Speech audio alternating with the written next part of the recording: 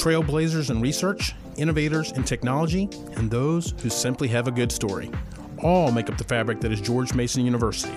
We're taking on the grand challenges that face our students, graduates, and higher education is our mission and our passion. Hosted by Mason President Gregory Washington, this is the Access to Excellence podcast. This podcast includes a discussion about suicide. If you or someone you know is experiencing suicidal thoughts or a crisis, please reach out immediately to the Suicide and Crisis Lifeline by calling or texting 988. You can also contact the crisis text line at 741-741. These services are free and confidential. Melissa Perry grew up in rural Vermont, about 6 miles from the Canadian border. As she prepared to attend the University of Vermont in Burlington, she fretted about driving in the city because, as she said, it would be too scary and too complicated. But there is nothing timid about what Dr. Perry, the Dean of George Mason University's College of Public Health, the first College of Public Health in Virginia, has accomplished in her career.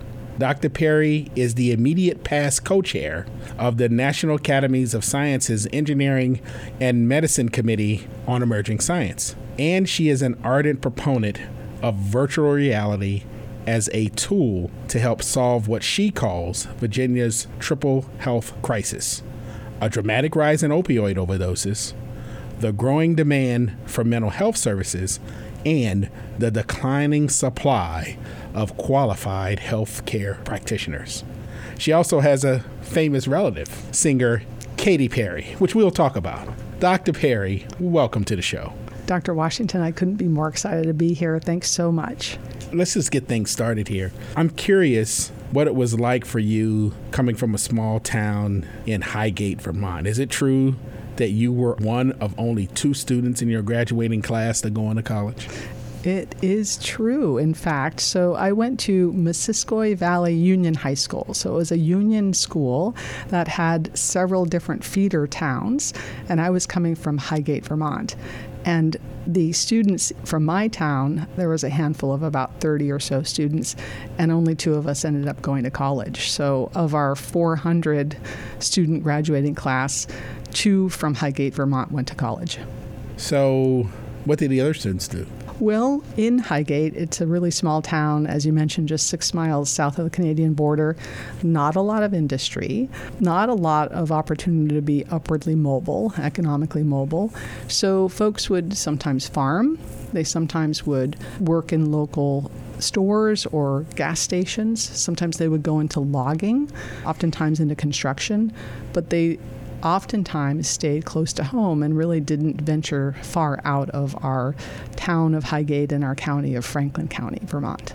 So you go to the University of Vermont. How did your time there change your worldview and maybe even guide your career choices? How did that happen?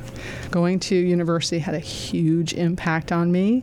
During high school, I had a really troubled time, and it was quite unlikely that I would go to college. A lot of folks didn't believe that I was going to be able to make it. And when I finally arrived at the University of Vermont, if you can imagine this, it was the first time that I ever had health insurance. So prior to that, growing up in Vermont, our health insurance policy was essentially don't get sick. So I arrive on campus, and it was very overwhelming because being from a tiny town, I hadn't had a lot of metropolitan experiences. I hadn't really ventured far out of my town, whereas Burlington, Vermont really felt like a metropolis. And there were so many students coming from other states who had a lot more resources and a lot more travel and a lot exposure to a lot of parts of the world that I had never seen myself. And in fact, there was a disparaging term for people coming directly from Vermont. They were referred to as woodchucks. And so I was seen as a woodchuck my first year in college.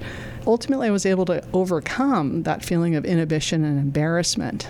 But really showing up for the first time in Burlington, Vermont on that campus was in the beginning very intimidating and very overwhelming, but ultimately education became so affirming for me. I understood once that door opened, I just wanted to keep going.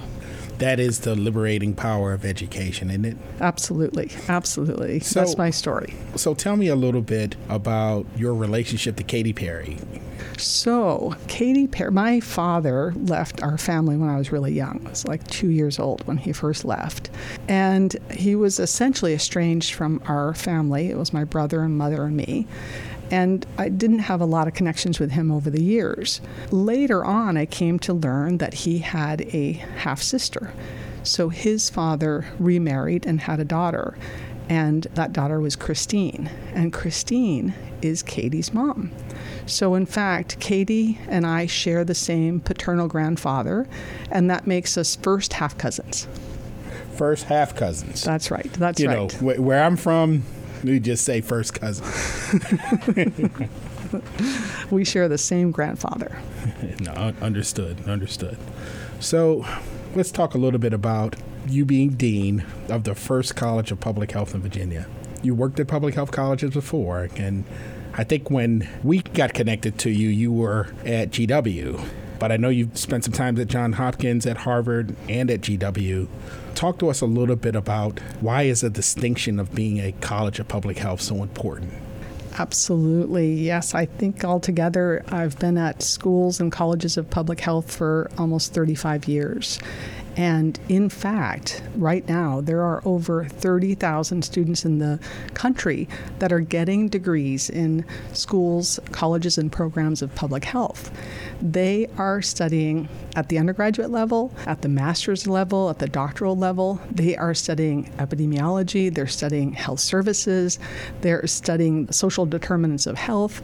They're studying environmental health, infectious diseases. And here at our college, we also have components of public health that include nursing and also social work. So suffice it to say, a college or school of public health makes sure that we have the opportunity to train in very focused ways to prepare a whole myriad of public health experts that can respond to the pressing needs of our country. So what is your vision for the college? Where do you want to take it, and what kind of impact can it have? There is no doubt in my mind that this college can have a tremendous impact. Being the first college in the Commonwealth has been an ultimate honor, privilege, and important opportunity that we are pushing forward to be a leader in providing training, structured training, and opportunities for folks in the Commonwealth and beyond that want to sign up for being part of a public health change in our region, in our state, in our nation, and in our world.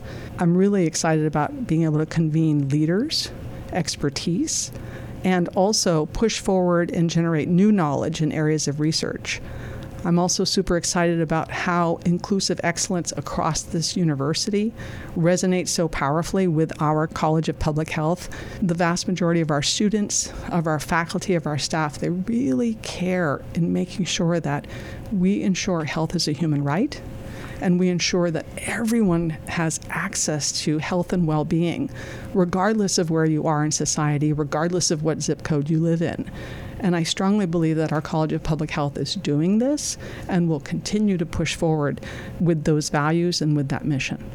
I love it. Healthcare as a right, and everybody deserves access.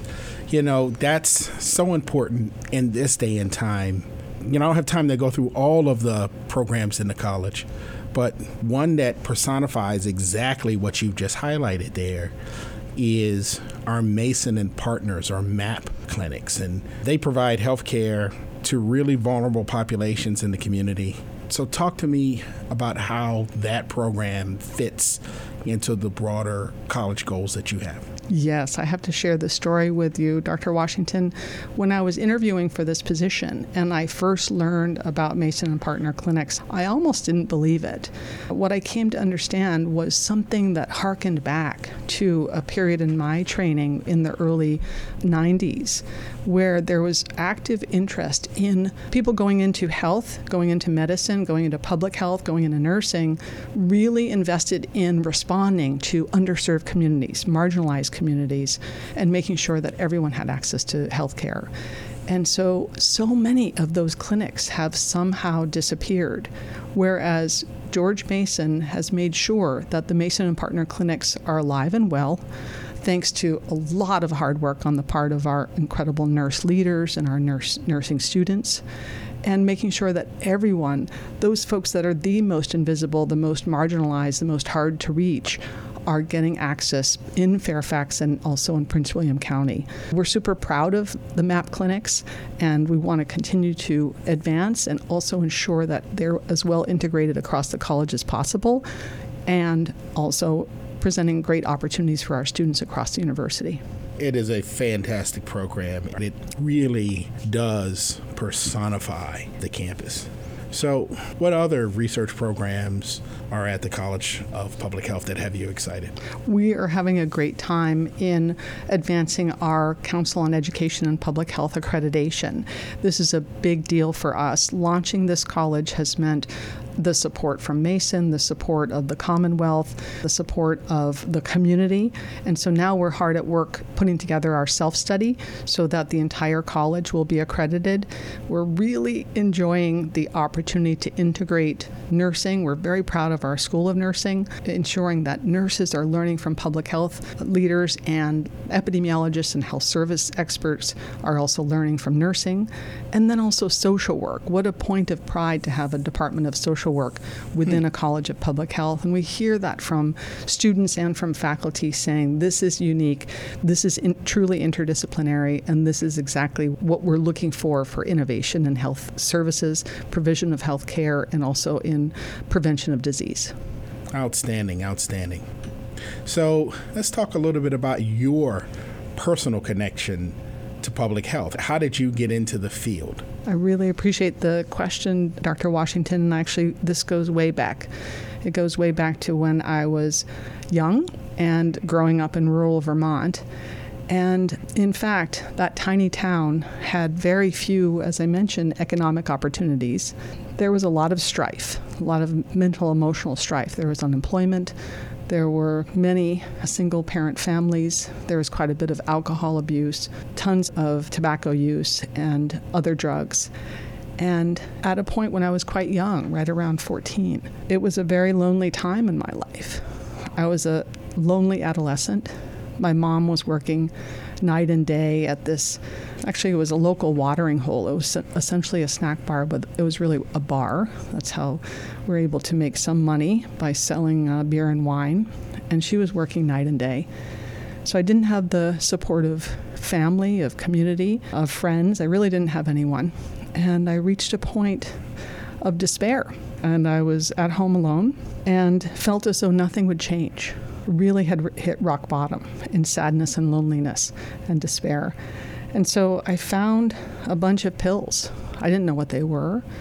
I just knew at that moment that I didn't want to continue. I didn't want to continue living with this kind of pain. And so I took a bunch of pills. I didn't know what they were at the time. I just swallowed, 50 or so pills. And I guess through tremendous grace, my brother found me. He came home and he found me. He called the ambulance. And the next thing I remember, I woke up in the intensive care unit in Burlington, Vermont. I had tubes everywhere, had no idea how they got there, and woke up to realize that 3 days had passed and I had been in a coma. I was absolutely terrified by what I had just done. I couldn't believe it. It was unfathomable what I had just attempted. At that moment, I knew I didn't want to die. I knew I wanted to live. And it was through the support of a lot of folks. The friends that I didn't know I had, I didn't feel like I had. Teachers, mental health workers, guidance counselors. All of these people reached out to me and said to me, "You really matter. We don't want to lose you." And I would say, looking back, that was a transformative moment. That was the moment where I decided I really wanted to make a difference in the world. I wanted to address mental health crises. I wanted to address pain and suffering, and I wanted to get busy living. And I just wanted to tell you, Dr. Washington, that this is the first time that I've actually shared this story publicly. And I did it for two reasons. One is that I really respect you and I really trust you. And I know how you and all of our people at George Mason really care about mental health crises, people that may be experiencing suicidality or suicidal ideation. So I knew this was a safe place to talk about it. And then secondly, I hope that by sharing this message, if even one person hears this and feels as though this resonates with you, you have to know that there is an other side, that it's common to believe that there's not.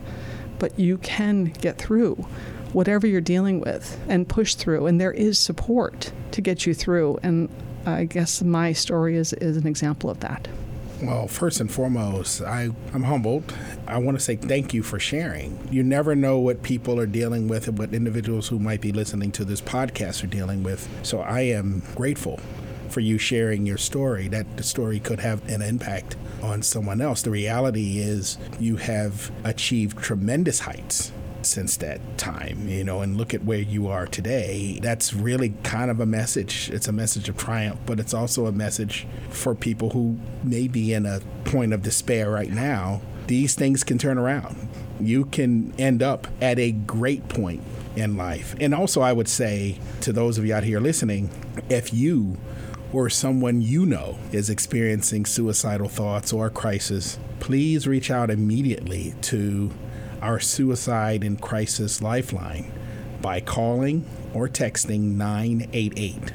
You can also contact the crisis text line at 741-741. These services are all free and confidential. So with that as a backdrop, with what you just highlighted to us, what were your thoughts when you read the report by the Centers for Disease Control that said nearly 57% of teen girls in the U.S. felt persistently sad or hopeless, double that of boys, and 30% of teen girls seriously considered suicide? It was incredibly distressing. My first reaction was distress. The second reaction was I identify. The third reaction was I really need to talk about my own experience as a way of reaching out, as a way of affirming what it's like to be in that space as an adolescent girl feeling hopeless. I'm really concerned as an epidemiologist and as a public health leader that we have seen such a tremendous increase in this sense of loneliness and despair and hopelessness. I feel strongly that despite the many, many advances that we've experienced with technology, we're also experiencing an epidemic of loneliness in a very paradoxical way. I anchor back to just about 16 years ago, 2007, when the smartphone arrived, and before you know it, we all had this small glass rectangle in our hands. And by its very nature, we start to tune others out. There's an important quote that I've used before, and that is, behind any type of machine, whether or not it's a gun, a car, or a computer, we are at risk of losing a piece of our humanity. And so as we find ourselves communing at the screen, I think we're disconnecting inadvertently, unconsciously, unintentionally from each other. And so to have such a massive number of teen girls throughout the U.S. experiencing loneliness and despair tells me that it's critically important to rally support, to turn toward each other, to continuously recognize how much our teens need us as adults, as community members, as friends, as leaders, as parents, as teachers, as educators, and really recognize the critical importance of shared humanity and being present for each other. Look, you I don't know if you meant for this to be a class, but you're indeed teaching today. A year or so ago, we did a podcast with Robin Bellenbach, and I don't know if you know Robin. Yes, I've interacted with Robin for sure. I really admire her leadership at the university. Yeah, so she heads our Center for Psychological Services. And one of the things she said, it stuck with me, and she said a mental health crisis on the heels of COVID would actually be the country's second pandemic. What do you think about that? And is this all tied together? I think that's a very powerful, very insightful statement. I wanted to share with you, I thought you'd enjoy hearing that yesterday. I was over in Arlington at the Carter School, and we had this great symposium on the many contributions that Jimmy and Rosalind Carter have made to the world. And so I convened a fireside chat with a colleague of mine, Elliot Sorrell, who's a very well-known public mental health, global health psychiatrist. And we talked about the way in which the Carters were grappling with mental health issues in the 1980s. What were the issues then? It was partly ensuring that people were coming out of mental hospitals. It was destigmatizing mental health issues. It was funding research so we could better understand how common these issues were. So we had a very robust conversation. So that's the 1980s. And I mention it to say that as a country, we've grappled with mental health issues. I find that now, in the 2000s, 2020s, we are being more open about these conversations. We're also seeing that, for example, pre-COVID, the probability that someone in the U.S. would be experiencing some mental health crisis in their lifetime was around 25%. And that as we are coming out of COVID, the probability for someone 70 or younger might experience some type of mental health crisis has increased to 1 in 2 or 50%. Whoa. So these are very, very real issues.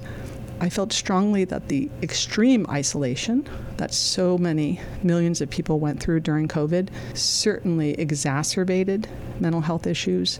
The continuous bad news that we all had to consume on a daily basis also exacerbated mental health distress. And I honestly believe, and in some ways the Carters reinforced this in their notion of community matters. The connections that we have in our lives and how we cultivate them and the way that we seek them out has a tremendous impact on navigating the hardships and the battles that each of us has to navigate on a daily basis.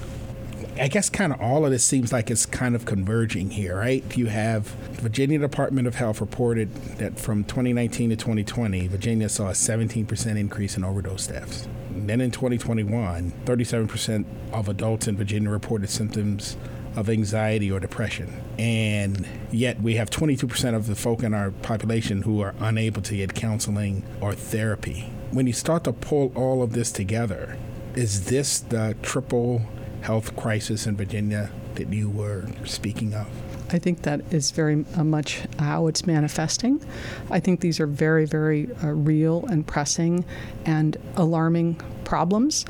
And at the same time, I believe that we can develop solutions. We are developing solutions. I think the awareness, public awareness, is absolutely essential.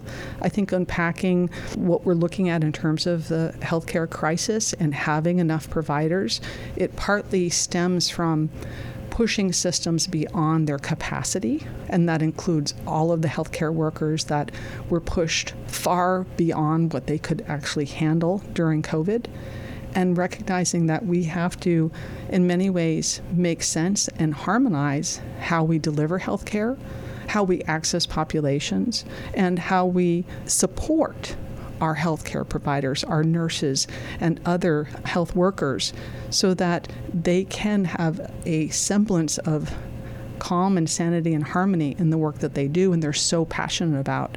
Healthcare workers are talking about not as much pay as they're talking about shortages that really compromise their ability to deliver quality care. They care about their patients and they can't deliver it. When it comes to the opioid crisis, goodness gracious, who could imagine how lethal our current class of opioids has become? Who could imagine that? We've been contending with drugs as a country for decades now, but we're in a place where these drugs that are currently being used, fentanyl and other drugs, are so lethal that it really takes one use to end a life. So I believe a public health approach, a public mental health approach, a population approach to the provision of health, health as a human right, and also health provision as a common good that we all must invest in and believe in and be connected to is really the answer to this multiple epidemic, or what's been referred to as a syndemic, of various health crises in the country. So why are we stuck in a deficit of this availability of care? It goes well beyond having adequate number of staff people to deal with it. Why are we stuck? again, I like to anchor back to the early 90s where we had very vigorous conversations as a society and certainly among public health leaders about this notion that healthcare should not be treated as a commodity. It shouldn't be only left to the market to see how it lands.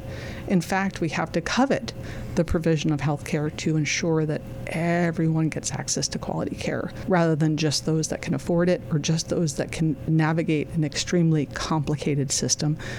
Let's face it, we all recognize that it's getting more and more complicated. I think recent data I've read is that at least 27 million Americans are carrying some type of health-related debt.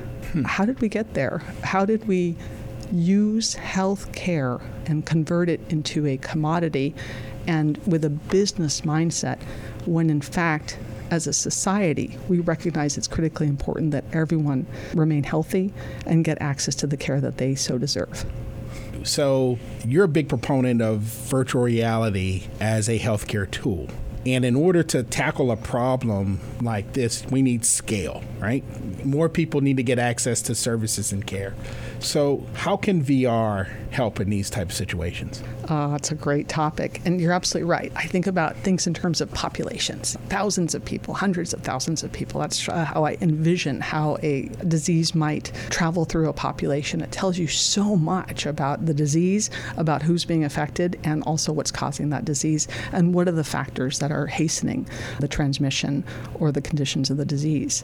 To be honest, I like to say that I'm a bit of a digital migrant, and that is that I essentially trained without a lot of technology. I think I typed certainly my undergraduate papers on an electric typewriter. So I've never been an early adopter to technology, but when I came to Mason and put on a virtual reality headset for the first time, it was a huge aha moment. It was, okay. So I think cynically, when I heard about VR, I thought, so we're retreating into the virtual world because we can't solve problems in the real world? I think that was my misguided notion.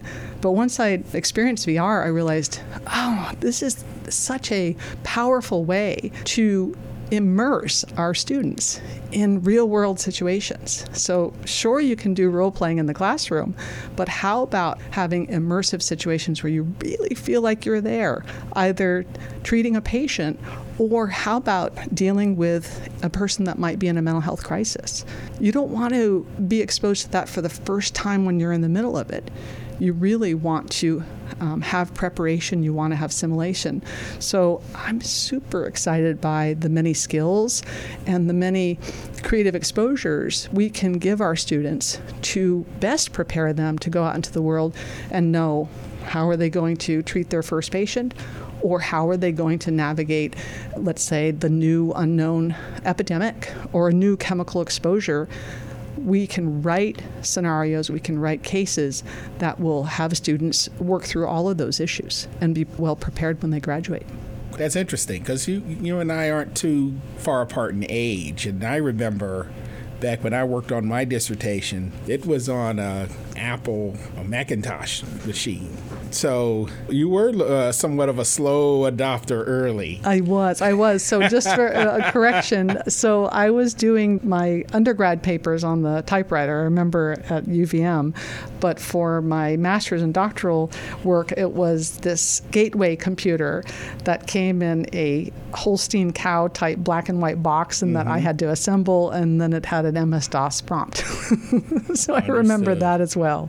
Understood. So you can't talk these days about the future without talking about artificial intelligence. It's interesting. We're not discussing enough how it can be linked to public health, right? We hear a lot about it with physical health, and we actually hear now about mental health. So where do you see the intersection with AI and public health? I think my years of being not necessarily, I'd say a late adopter, not a laggard or a Luddite, but maybe a late adopter. I think I'm over that because I've recognized that it hasn't suited me well. So I would put myself in an early adopter space when it comes to AI. I feel a lot of optimism. I feel worry for sure. I share the many worries that so many folks have put forward. And perhaps we're in what you could call a hype cycle, where we're overreacting to what AI has to offer. With that said, similar to virtual reality, these machine learning technologies can push us further. And we've seen head-spinning demonstrations of how AI can come up with the detection of disease, can come up with new diagnoses that currently weren't understood. So I think we need to poke and prod as judiciously and responsibly as possible, and at the same time not be fearful. We have to recognize that whatever we may be teaching in public health right now may quickly become outmoded, but that means that embracing these technologies and really preparing our students for the next generation where they can harness it, where they can have these powerful curated tools to support them to envision. I think there are different minds for the future, and I think the humanitarian mind, the ethical mind, the synthesizing mind, the moral mind, those are areas of teaching and educating that we can continue to do, and no machine system is going to change that. Right, to a certain extent. But what I will tell you, I believe that AI affords an opportunity. You're looking at data, you're looking at large amounts of data relative to measurements or outcomes relative to public health for communities, right? And AI has the ability to see patterns in data that we may not catch early enough. And so I think that there may be something there in that regard. I think there may be some benefits there that will help in the public health space. I completely agree. I think you're absolutely right. The ability to process massive amounts of data and to be able to see patterns and signals amidst reams of data that it's not humanly possible to process, I think that will really catapult us forward.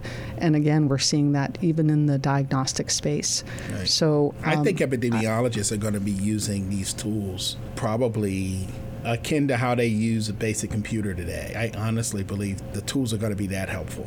I agree with you. I don't think that's far-fetched at all. And I do have a posture of receptivity and excitement about the future, and really want to make sure that we're as proactive as possible in understanding how best to harness this and how to teach these opportunities of AI usage for our students so they can be really in the driver's seat and they can come up with new applications, which I think are proliferating all the time. So the ability to power through massive amounts of data to detect, again, new risk factors, new signals, new causes of disease, I remain very optimistic about.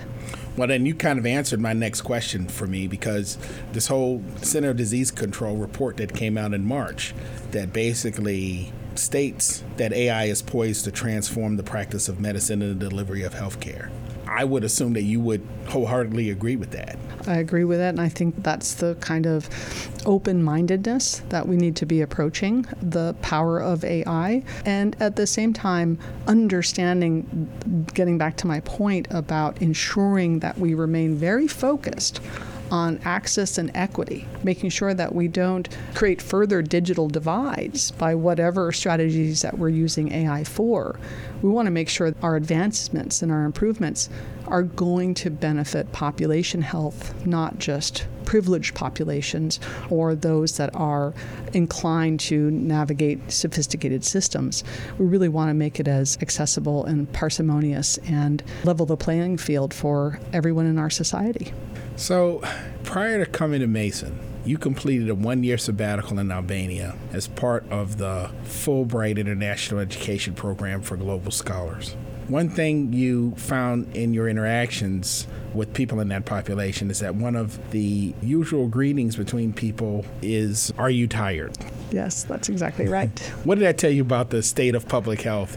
Not necessarily in Albania, everywhere, as we deal with the physical and mental stress of the pandemic and its aftermath relative to these other factors we discussed.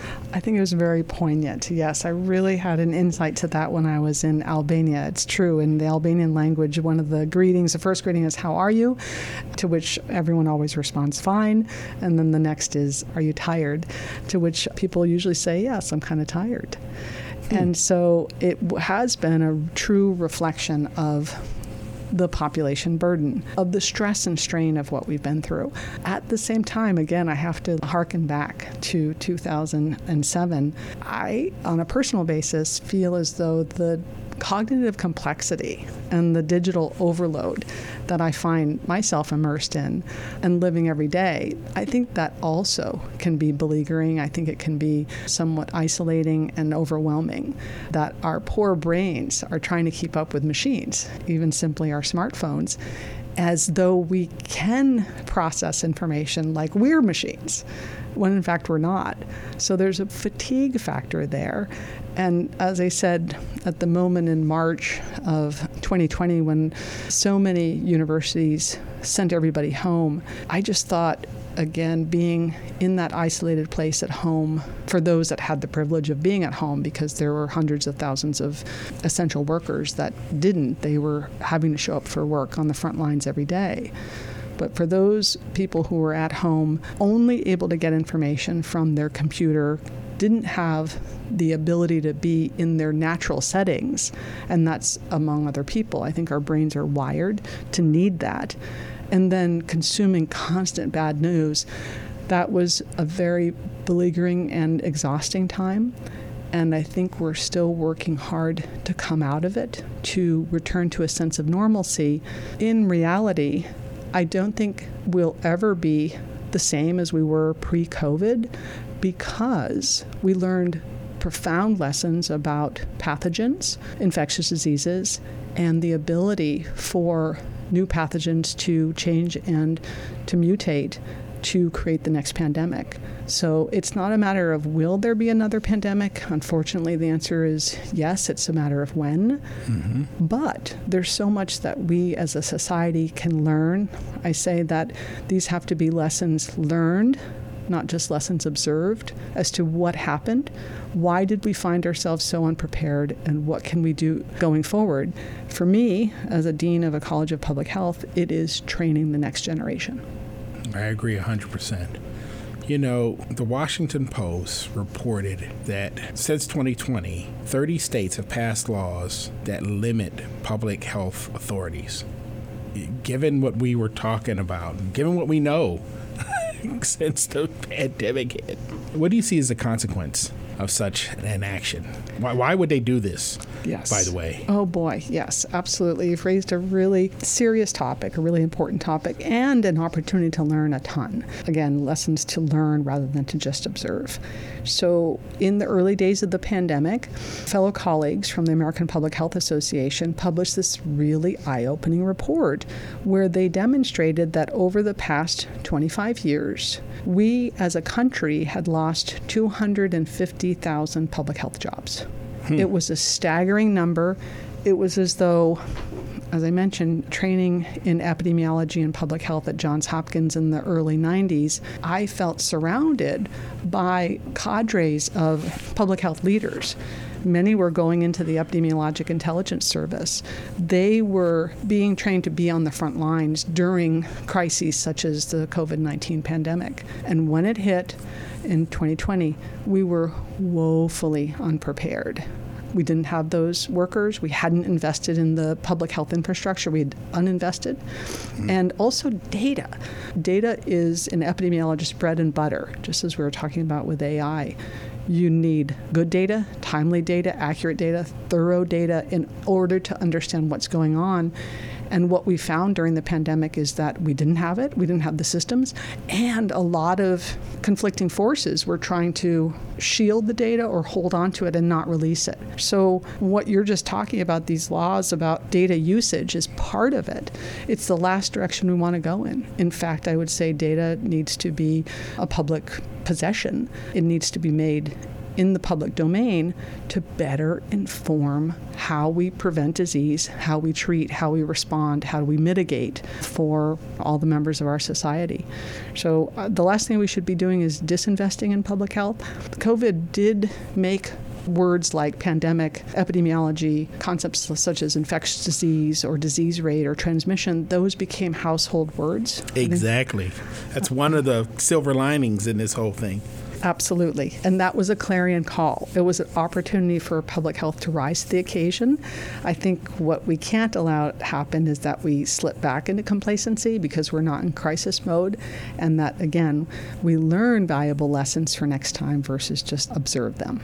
So, in a perfect world, what would be your definition of public health? My definition would be the opportunity for health, well-being, and happiness for all, simply put. Outstanding, outstanding. Well, I can say we can't wait to see the results of the work that you are doing, your vision for our College of Public Health and where it's going, and the work in your individual lab. I kept a lab going when I was a dean. What was that term you said in Albania? Are you tired? Are you tired? I did that. I kept a fairly large group of graduate students going during that time. And I can tell you it was tiring, but it was quite fulfilling. I really got a lot out of it personally. And my students, I was able to do right by them too. So I feel good about that time in my life. Any last parting words? Absolutely. I just need to gush a little bit because since coming to Mason, it's been really a lot of fun. I'm having a really great time here. I feel very, very affirmed and I feel very comfortable. And so I've been heard to say, this will make you a little bit embarrassed, but as I'm talking about our president, I say Dr. Washington embodies the values and the vision and the empathy that we all really are inspired by, and I say that I will follow that guy anywhere. So that. I'm experiencing a lot of gratitude for Mason, for the way in which I've been welcomed here, for the support and excitement about public health, and just delighted to be part of this world-class university. I appreciate that, and I look forward to working with you as we move forward in this journey together. I'm really looking forward to that too. Well, that's going to wrap things up here at Access to Excellence. I'd like to thank Melissa Perry, the Dean of the College of Public Health. I am Mason President Gregory Washington saying until next time, stay safe, Mason Nation.